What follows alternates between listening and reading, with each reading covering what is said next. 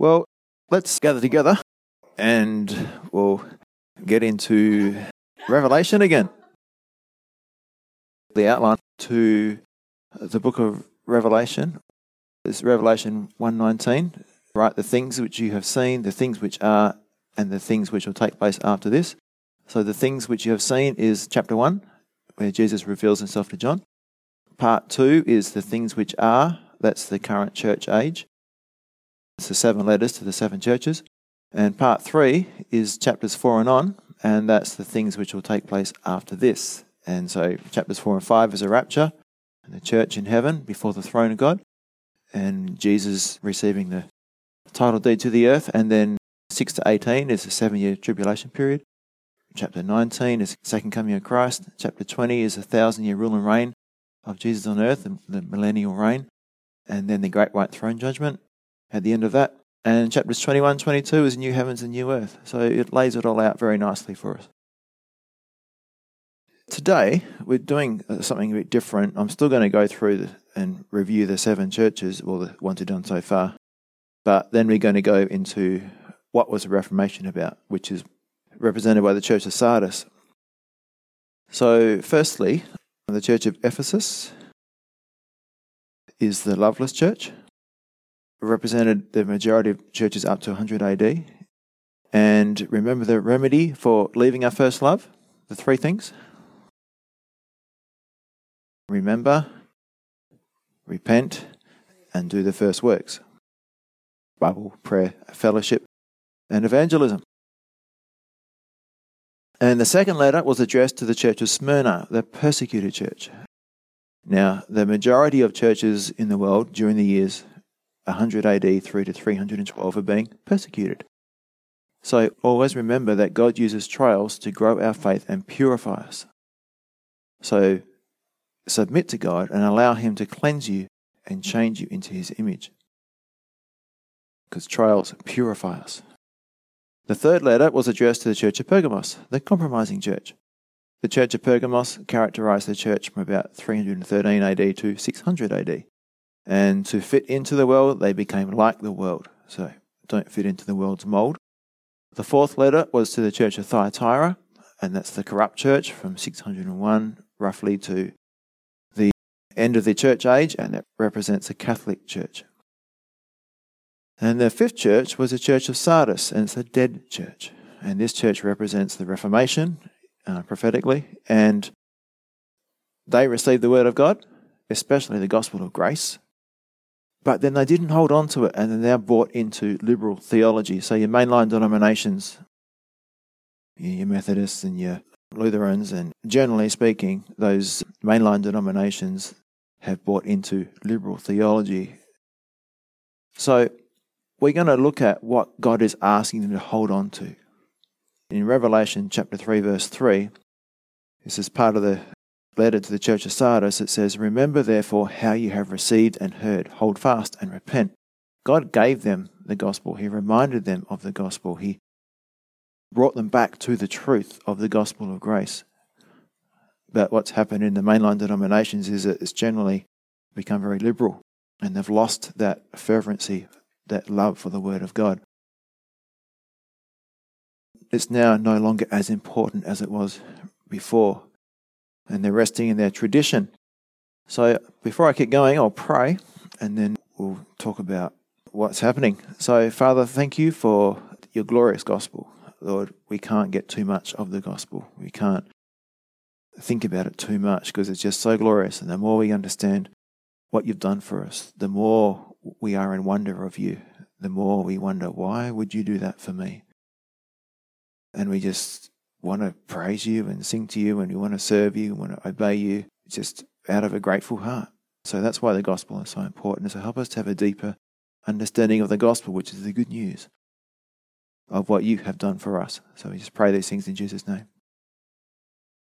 So again, verse 3 in Revelation chapter 3, "Remember therefore how you have received and heard, hold fast and repent." So the church of Sardis, it would have been true at the time, they received the gospel in all its glory. And prophetically, Reformation, they received the gospel, the just shall live by faith. Now Satan tries so hard to pervert the gospel, to change it from what God has done for us to what we can do for ourselves and or what we can get to have a better life here and now. So that's basically the two false gospels, the prosperity gospel and the works gospel. And there's different versions of each of those you can see around the place. But this applies to us because we can forget. We are very prone to forgetting. We can start to neglect the precious truth of the gospel. And that's what I believe Jesus' charge, or what he's got against this church is. Now, the challenge for us as Christians is to hold fast to what we have received and heard, to hold fast to the gospel, to never forget. So we're coming back to basics today. So I'm going to come back and look at the false teaching of the Catholic Church and see how the Reformation brought us closer to the truth, especially concerning the gospel. Now, for me personally, the gospel is the most beautiful story ever told. Sometimes when I'm feeling quite hard, and like yesterday morning, I was quite hard, and then I started listening to teaching on the gospel, and my heart just, it's amazing the effect that the gospel has when we start to remember what God has done for us. And it just melts us, makes us soft. So, what do we forget? Well, we forget that we can't do anything, and it's all about God, and so we start to try and do things by ourselves, for ourselves, by our own strength.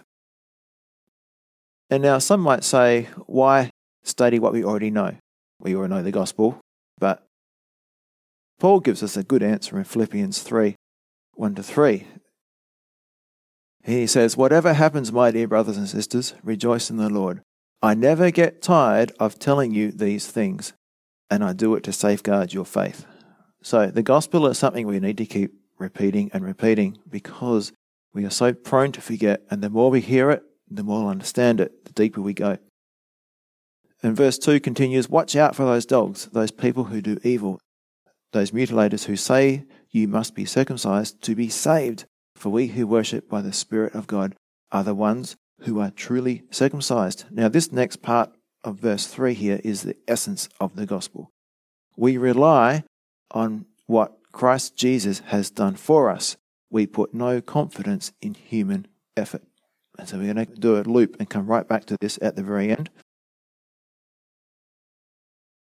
So, as I said, verse 3 is the heart of the gospel. We rely on what Christ Jesus has done for us. We put no confidence in human effort. So, what is the most important thing that we need to understand when we're starting to consider the gospel? We need to understand who God is and who we are. Okay? So if we don't understand who God is and who we are, then the gospel won't make sense. So, who is God? Well, God is holy and God is just. And man is not holy and man is not just. Man is unrighteous. Man is a sinner. So we need to compare ourselves to Jesus and his perfect righteousness and holiness. This is the reason God gave us the law. It defines who God is. God is perfect and pure. Romans 3:19 and 20 says, "Obviously, the law applies to those to whom it was given, for its purpose is to keep people from having excuses and to show that the entire world is guilty before God. For no one can ever be made right with God by doing what the law commands. The law simply shows us how sinful we are." So, we need to understand that our problem with sin goes far beyond what we do and say. It's a matter of the heart. It's who I am. It's my essence. My heart, the human heart, my sinful nature, is predisposed to love everything else but God. It loves the wrong more than the right. So I am born with a heart that is totally opposed to God. I am naturally in rebellion against God. And we all have this sinful nature until the day we die, and that's what we battle with. And Romans 8:7, just to show you I'm not making this up, it says, "For the sinful nature is always hostile to God. It never did obey God's laws, and it never will." And Psalm 51 verse 5 says, For I was born a sinner, yes, from the moment my mother conceived me. So some people say, oh, kids are so beautiful. No, kids are not beautiful. They're sinners too. Well, they are beautiful because, yes, we are still created in God's image, but it's a corrupted image and children still have a sinful nature. All right, another way of expressing this is Ephesians chapter 2, verse 1. And you were dead in your trespasses and sins. So to be dead here means that we are physically alive, yet spiritually separated from God and morally unable to respond to God. This is a key point with the gospel. We are morally unable to respond to God. I mean, think about it. What can a dead man do? We're dead in sin. We're born dead in sin. A dead man cannot resuscitate himself. Think of it that way. If you're dead, it doesn't matter how much CPR you can't resuscitate yourself. So I'm going to read Romans chapter 3, verses 10 and 11 and ask some questions. Romans 3, verses 10 and 11 says, There is none righteous, no, not one. There is none who understands. There is none who seeks after God. So, this verse tells us, in our natural state, what can we understand about God? Nothing, yeah? It says, there is none who understands. Okay. Does it tell us about what we can do? Are we able to seek after God? No, it says there is none who seeks after God. And it tells us about our moral condition, there is none righteous. No, not one. So, the gospel not only addresses my behavior or actions, but addresses who I am. And it promises to change me at the core of my being. And Jesus said in John chapter 3, verse 7, Do not marvel that I said to you, you must be born again. This is a new identity. This is like a resurrection. A spiritual resurrection to give us a new identity. Now, why do we need this resurrection? Why not just have our sins forgiven? Well, because God's will for me is to be good like God is good, to be perfect, to never steal, to never lie, to never lust, to never covet, to never hate, never be disobedient to parents, etc., to be like God. And you say, oh, come on, that's a bit much. Well, what does 1 Thessalonians chapter 4, verse 3 says? For this is the will of God, your sanctification. The will of God is your sanctification. Us to be changed into God's image. Now, this is naturally impossible for us in our sinful state, but God promises to gradually change us into His image and to complete that process of transformation or sanctification by the time we go to be with Him or He comes back for us. So, one thing I like to remember is that God's commands are God's promises. So God never asks us to do anything that He won't also give us the ability or resources to do. So what this means is that God has declared that it is His responsibility, His job, to empower us, equip us, strengthen us, grow us, and change us to become more like Himself. Now, I'm just going to point this out, emphasize this as we go through Philippians chapter 1, verse 6. It says, And I am certain that God, who began the good work within you, will continue whose work? His work. Okay. So, who began the good work? He did. Who continues the good work? He does. Yeah. Until it is finished on the day when Christ Jesus returns. So, the gospel is all about what God does in me, through me, and for me, and it's not about my effort. So, why is this so important? Because if you don't understand this part of the gospel, this is all inclusive in what the gospel is.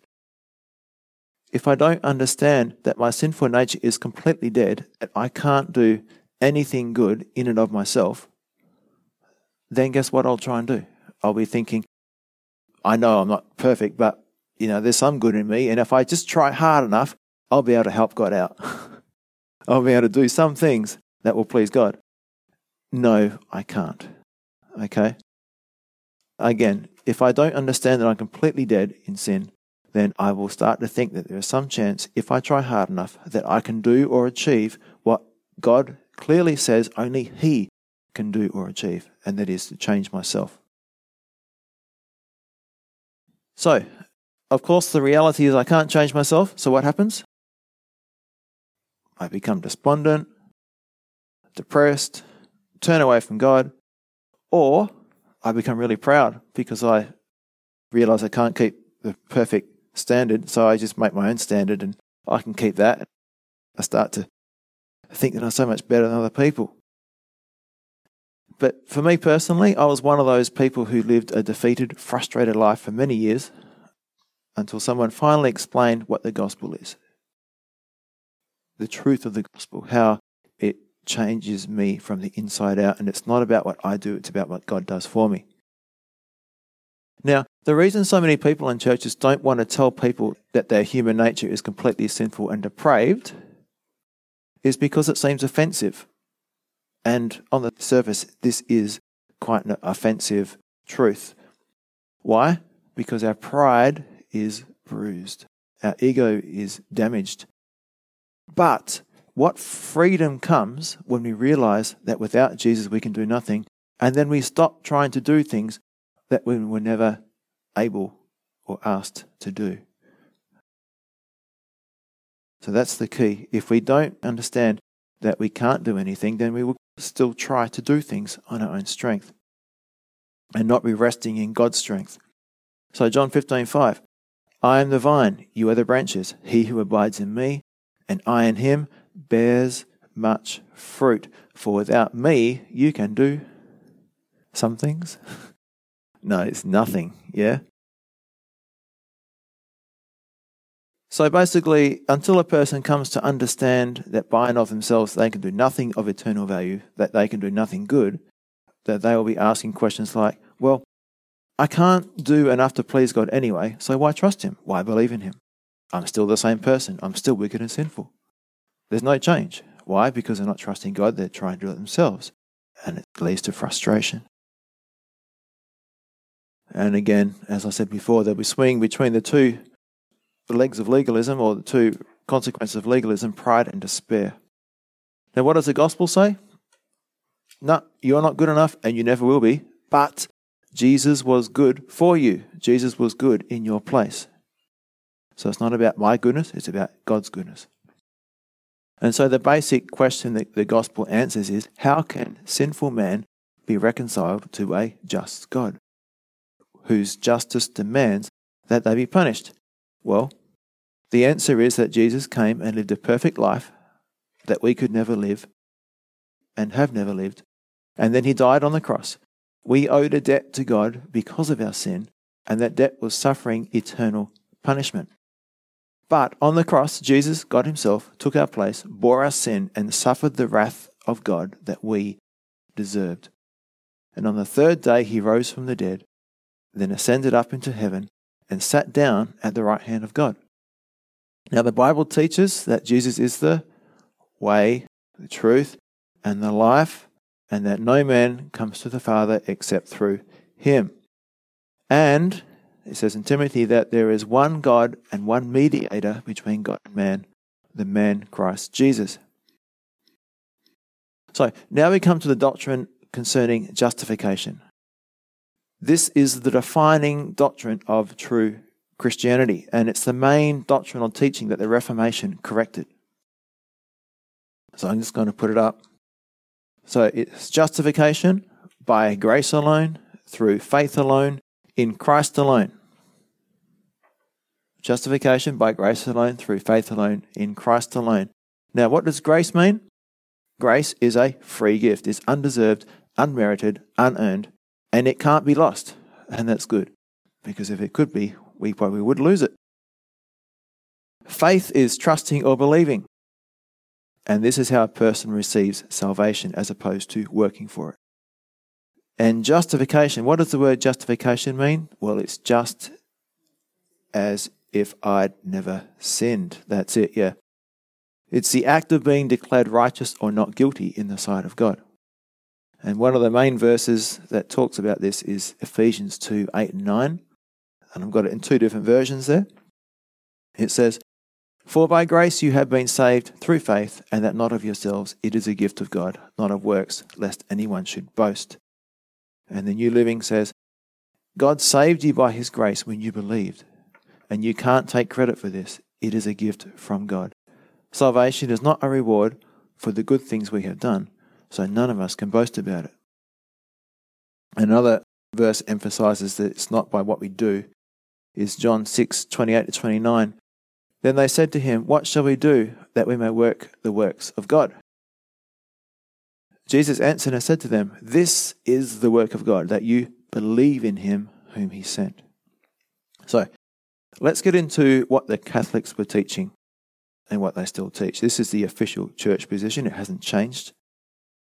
It's faith plus works equals salvation. Now, there's different variations of this out there, different denominations in that, but I'll just follow through the Catholic teaching, because that's the Church of Thyatira.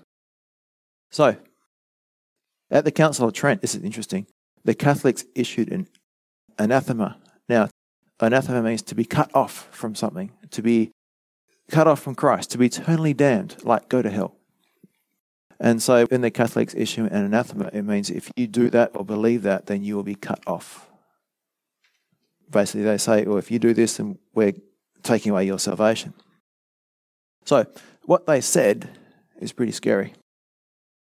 They said that if anyone believes that a person is justified by faith alone, and they don't have to do anything to earn God's grace, then let him be anathema. Let him be damned. That's how strong they are on this point. So the Catholic religion is often called the plus religion. The Catholic Church teaches that there's 5 things. A person is saved by faith plus works, by grace plus merit, by Christ plus other mediators, including Mary, according to Scripture plus tradition, like papal edicts and things like that, and to the glory of God and plus and Mary and other saints. So the Catholic plan of salvation is a salvation of works and sacraments. And so how does it work? Well, in the Catholic plan of salvation, baptism cleanses an infant from their original sin. And this is called the sacrament of regeneration or justification. But this is just a start. And it's only the original sin that's dealt with. Not all their sins, just original sins, up to that point. Okay? Now, if that person sins, then they must receive sacraments. They must confess their sins to a priest. That's the sacrament of penance. And then they must be justified by doing good works. Then the person must maintain their salvation by sacraments, like, for example, attending Mass. And in the end, if they have enough people praying for them, and if they do enough time in purgatory, they might get to heaven.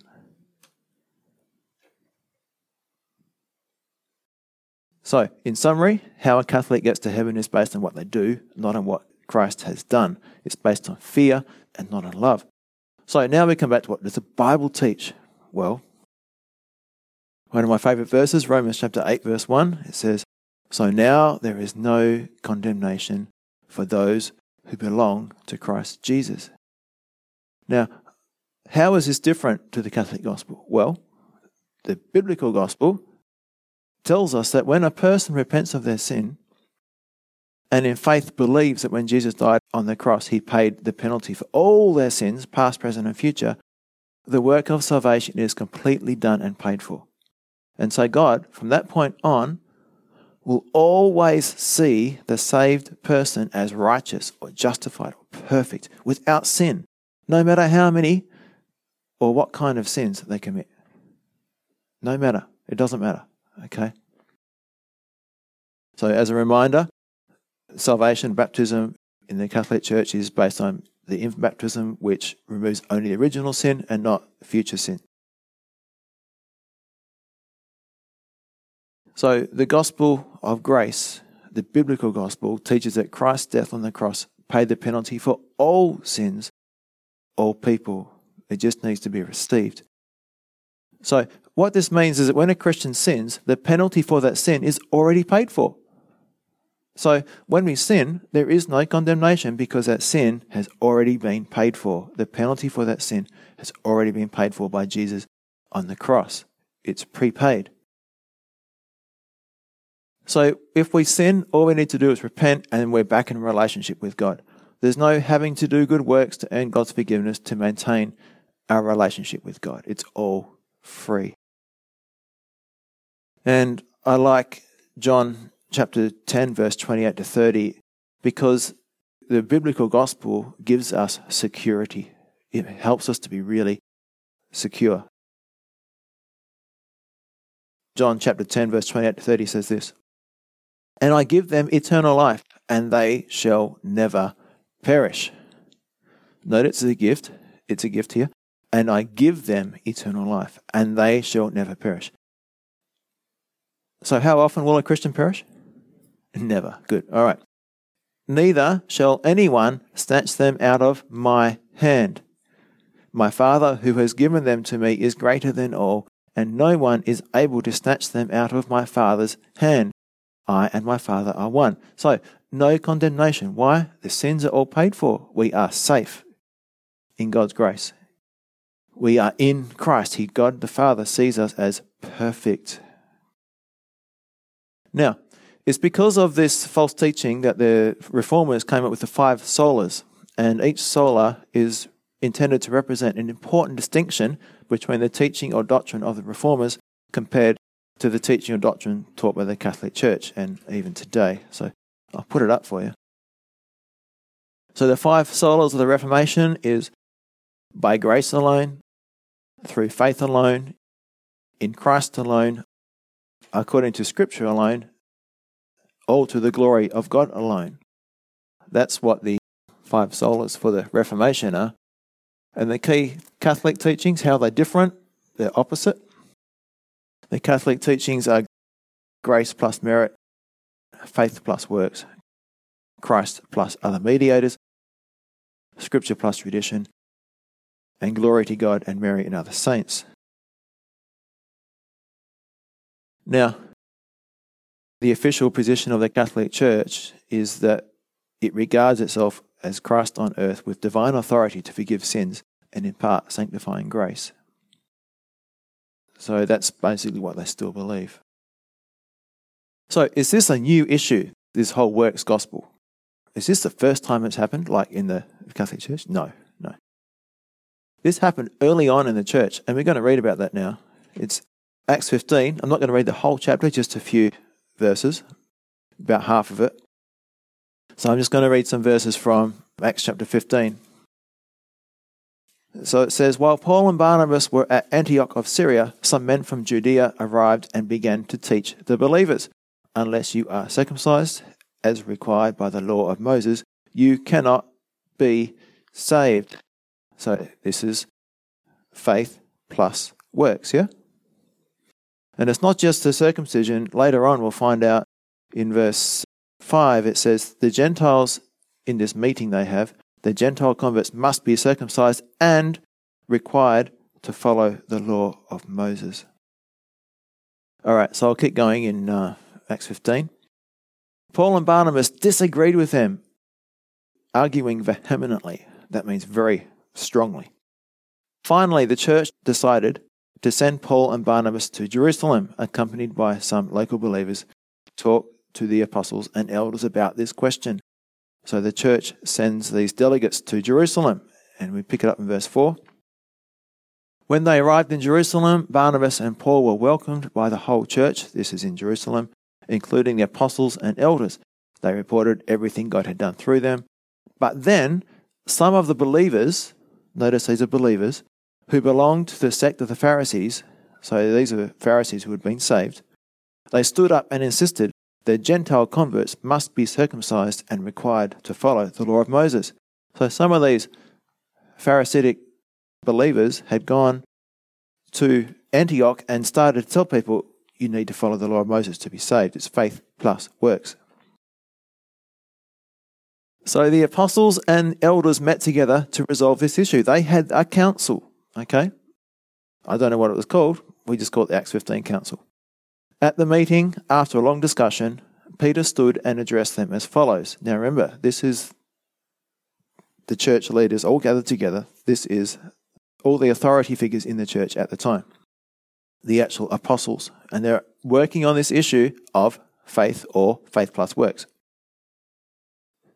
And Peter stood and addressed them as follows. Brothers, you all know that God chose me from among you some time ago to preach to the Gentiles so that they could hear the good news and believe. God knows people's hearts, and he confirmed that he accepts Gentiles by giving them the Holy Spirit just as he did to us. He made no distinction between us and them, for he cleansed their hearts through, how? Through faith. Okay. Not by works, through faith.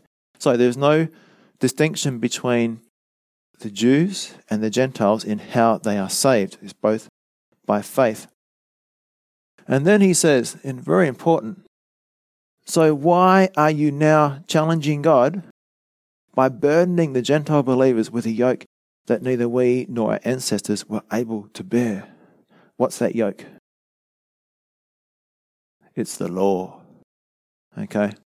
And in different places in Galatians it talks about the yoke, and it means the law. In fact, this whole story is repeated by Paul in Galatians. So I'll read that again. So why are you now challenging God by burdening the Gentile believers with a yoke, the law, that neither we nor our ancestors were able to bear? What does it mean by able to bear? Well, they couldn't keep it. God gave it to them and they couldn't do it. And so why are you asking the Gentile believers to try and keep the law if we can't do it? It's crazy. Verse 11. We believe that we are all saved the same way by the undeserved grace of the Lord Jesus. So here is the church council with the apostles being led by the Holy Spirit, and this is the conclusion. We believe we are all saved the same way. How? By the undeserved grace of the Lord Jesus. It's not by works. Verse 12. Everyone listened quietly as Barnabas and Paul told about the miraculous signs and wonders God had done through them among the Gentiles. And skip to verse 13. When they had finished, James stood and said, Brothers, listen to me. Peter has told you about the time God first visited the Gentiles to take from them a people for himself. And this conversion of Gentiles is exactly what the prophets predicted. As it is written, verse 16, Afterward I will return and restore the fallen house of David. I will rebuild its ruins and restore it, so that the rest of humanity might seek the Lord, including the Gentiles, all those I have called to be mine. The Lord has spoken, who has made these things known long ago. And what does James say in verse 19? And so my judgment, the conclusion for this council, is that we should not make it difficult for the Gentiles who are turning to God. They are not required to keep the law. And going on to verse 30, the messengers went at once to Antioch. They wrote a letter. They take the letter back to Antioch, where they called a general meeting of the believers at Antioch and delivered the letter. And there was great joy throughout the church that day as they read this encouraging message. Imagine being told that, to be saved, you need to do this and this and this and this. All these different dietary laws, festivals, days of the worship. There's lots of different things, lots of aspects of the law that people can think they have to keep. All the ceremonial laws, circumcision, etc. Now, what was their main objection to the false gospel legalism in verse 10? Just highlight this point. So why are you now challenging God by burdening the Gentile believers with a yoke that neither we nor our ancestors were able to bear? Well, again, they recognized that the Jews were never able to keep the law. So what chance did the Gentiles have? It would just drive them to pride or despair. Now, what doctrine or teaching did they refer to support their position? Well, Acts 15:11. We believe that we are all saved the same way by the undeserved grace of the Lord Jesus. Again, it's Ephesians 2:8 and 9. just a different way of writing it. So, in other words, Jesus didn't come just to make salvation possible for those who do their part. I've done a little bit and you need to finish it. No, he came to accomplish it completely and freely give it to all people, to whosoever will believe. Now we come to a different question. What about what the Bible says about faith and works? So, here's something that gets people stuck sometimes. It's James chapter 2, verse 26. It says, "For as the body without the spirit is dead, so faith without works is dead also." That's kind of a contradiction, isn't it? For as the body without the spirit is dead, so faith without works is dead also. We've just been talking we don't need works to be saved. And here it says faith without works is dead. So, if we are saved by faith, then we don't need works. Or do we? How do you reconcile this? What does it mean? And I'm just going to put Ephesians 2, 8 and 9 and James 2:26 up. Basically it says, "For by grace you have been saved through faith, and that not of yourself, it is a gift of God, not of works, lest anyone should boast." And then James says, "Faith without works is dead." So, the question is James saying that we have to do works to be saved? People take it that way. But what is the biblical understanding of this?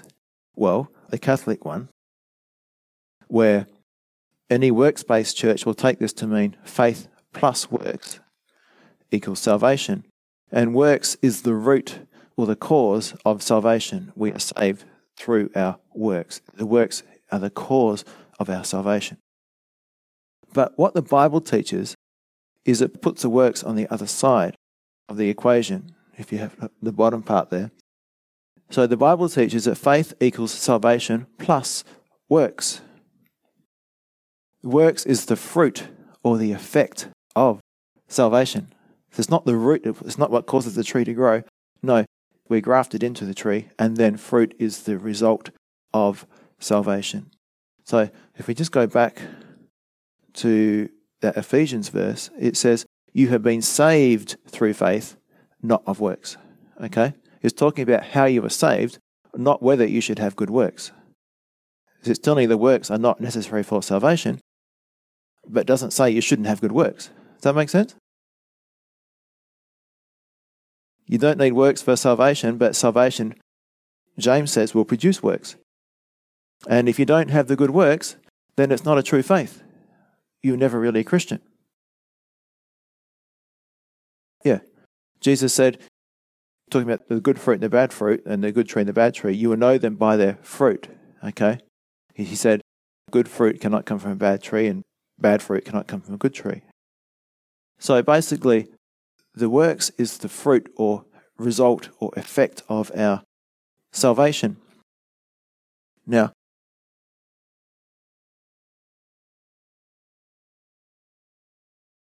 I've just got a comment down the bottom there. You know a person is saved because of their fruit.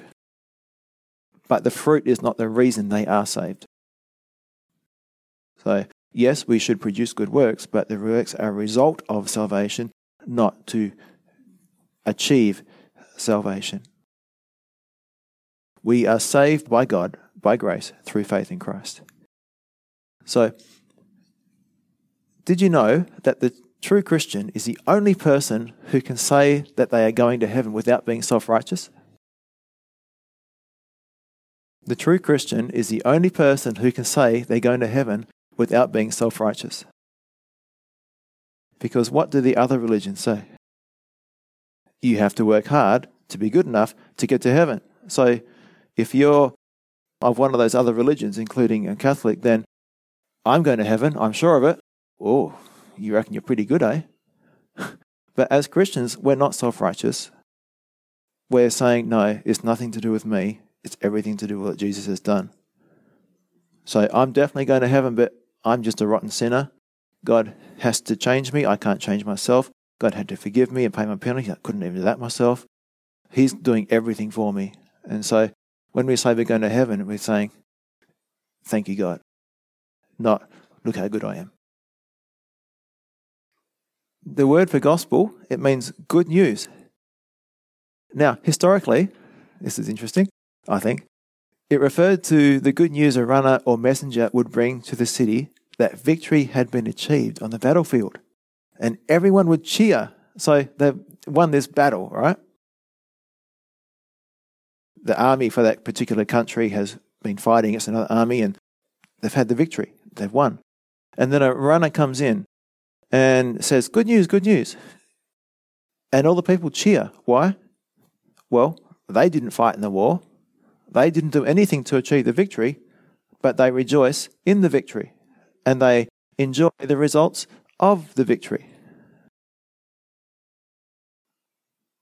Again, they didn't do any fighting. They had nothing to do with the victory. They just celebrated the victory and enjoyed the benefits of that battlefield victory. So in the same way, Jesus says, I have accomplished salvation. I have defeated sin and death. And the good news is the runner coming to us and saying, hey, you're free from the power of sin and death. It's been defeated. You are free. He doesn't say, no, I've done a little bit, but I need you to come and help me fight. I can't quite do it myself, No, it's not like that. It sounds blasphemous to even talk like that. We don't do anything to help him in his victory. He did it all himself. Now, here's another way of explaining the gospel of grace, which is done, and the law, which is do. So, the gospel of grace is what God has done for us. So, the word done there is next to the gospel of grace. This is the correct understanding of the biblical gospel. And basically what we say is, what Jesus has done, now believe that. Now, on the other side, it's the law equals do. And basically what they would say is what Jesus would do, now go and do that. See the difference? One is just simple belief, and one is, well, Jesus did this, so you need to go and do this. Jesus fed the poor, you go and feed the poor. Jesus preached the gospel, you go and preach the gospel. Jesus did it, you must do it. No, Jesus has done this for you, now believe that he's done it for you. He's given you all these promises to equip you, to empower you. Just believe it, and then the fruit will come after that. So it's not, what would Jesus do? Now go and do that. Rather, the gospel is, what has Jesus done? Now believe that. So this distinction between the law and the gospel is the most important thing to remember, but it's also, I believe, the most easily forgotten. And it's easy to fall into this trap, and Paul describes it really well in Galatians 2:23. How foolish can you be? After starting your new lives in the Spirit, why are you now trying to become perfect by your own human effort? Now, a lot of people will say, I can't save myself, I can't die for myself. But once they're saved, they think, you know what? If I work hard enough, if I try hard enough, I can change myself. No, you can't. You cannot change yourself. You cannot, by your own efforts and striving, obey God in a way which is going to please him. And I'm going to put this next one up. And this is another big difference. So the gospel of grace, done. It's what has Jesus done. Now believe that. And the next thing under that is relationship causes obedience. Or relationship love results in obedience. Okay? And so the relationship, the love, comes before obedience. We obey because we love him. Jesus says, if you love me, obey me. Now, on the do side, on the law side, the law equals do. What would Jesus do? Now go and do that. Well, they would say obedience produces a relationship. If you obey God, then you'll start to love him. But the problem is we can't obey him until we love him. So relationship comes first. We do not have a relationship with God because we obey him. Rather, we obey him because we have a relationship with him. And this is from John 14-15. And it's a list of the progression of growing in our walk with God. So the more you read your Bible, the more you will know God. The more you know God, the more you will love God. The more you love God, the more you obey God.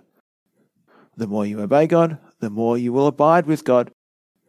The more you abide with God, the more fruit you will bear, love.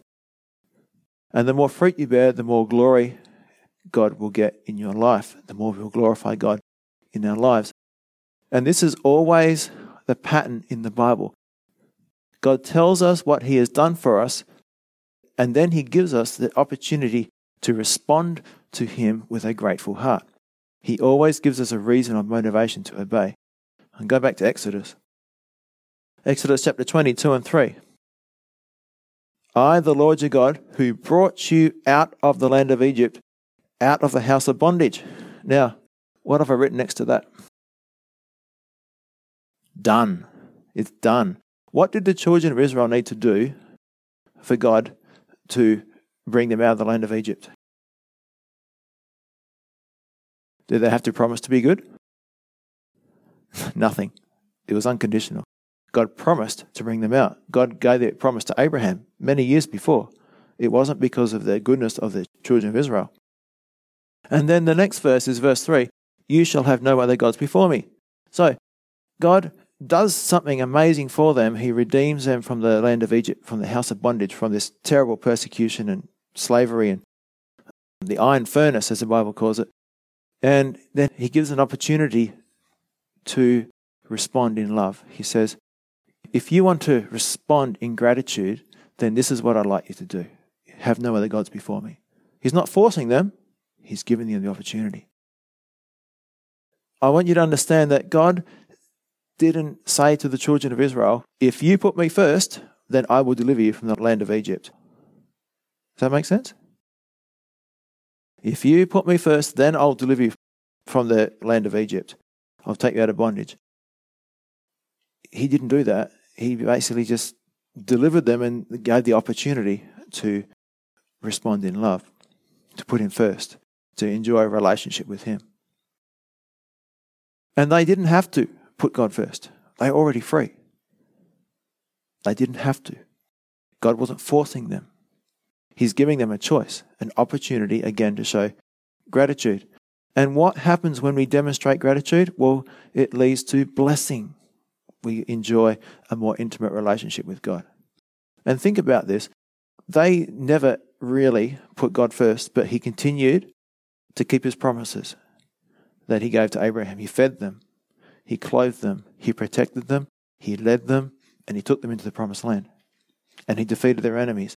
And all the while, what were they doing? Complaining, murmuring, bickering, all that stuff. But He still gave them opportunities to enjoy a relationship with Him.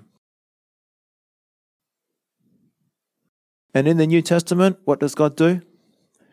In the letters written by Paul, Peter, and John, it starts by explaining what God has done for us, reminding us of His many glorious unconditional promises, and then describes what our response should be to God's great goodness and kindness shown to us. So it doesn't say, as a Christian, you need to be a good husband, do this, and this. It does say that, but before it says that, it actually says, God has redeemed you. God has given you an inheritance eternally in the heavens. God has made you kings and priests. God has, forgiven you of all your sins. God has empowered you. God has, and you can go on, all those promises. And then He says, as a result, or in response to that, this is what I'd like you to do. This is how you can enjoy a relationship with me. This is how you should treat other people around you. This is how you treat your kids, how you treat your wife, how you treat your employer. So, God saved me when I didn't deserve it. God gave His life in place of mine while I still hated Him. And that should cause us to go, wow, thank you, God, for all you have done. How can I show my gratitude? And that is the gospel of grace. So when we understand all that God has done for us, His wonderful grace, then we will want to follow Him willingly and joyfully obeying Him. Again, this is the gospel of grace. And coming back to the start, it's based on the assumption that our human nature is completely corrupted and is unable to seek God and is unable to understand God. Therefore, we need to rely on God for everything and live in total dependence on Him. Now, if we forget and we start to, I know God saved me, but I'm now walking by human effort instead of by the Spirit to change, sanctify myself and trying to do it myself, then what happens is the Christian walk becomes an obligation that we begin to despise. We begin to hate this Christian life. Our relationship with God soon dries up and becomes loveless. And this is the false gospel of law and is based on the assumption that a human nature still has some good in it, and if we try hard enough, we can do it ourselves, okay, and earn our salvation. And as I promised, we come back to the starting verse, which is Philippians 3, verse 1-3, and it says, "Whatever happens, my dear brothers and sisters, rejoice in the Lord. I never get tired of telling you these things, and I do it to safeguard your faith. Watch out for those dogs, those people who do evil, those mutilators who say you must be circumcised or keep the law to be saved. For we who worship by the Spirit of God are the ones who are truly circumcised. We rely on what Christ has done for us. We put no confidence in human effort." So, Father, I thank you for just this simple message of the gospel, where we were dead in trespasses and sins, but you resurrected us. You caused us to become alive in Christ. You seated us in the heavenly places. You've given us an eternal inheritance. Lord, you have just blessed us beyond what we can ever ask or imagine, and you want to do for us beyond what we can ever ask or imagine. So, Father, help to really consider all the good things you've done for us and to respond to you with a grateful heart. And it's just a logical, as Romans 12, 1 and 2 says, it's a logical act of worship. It's submitting to you and saying thank you for all that you've done for me. So I just pray all these things in Jesus' name. Amen.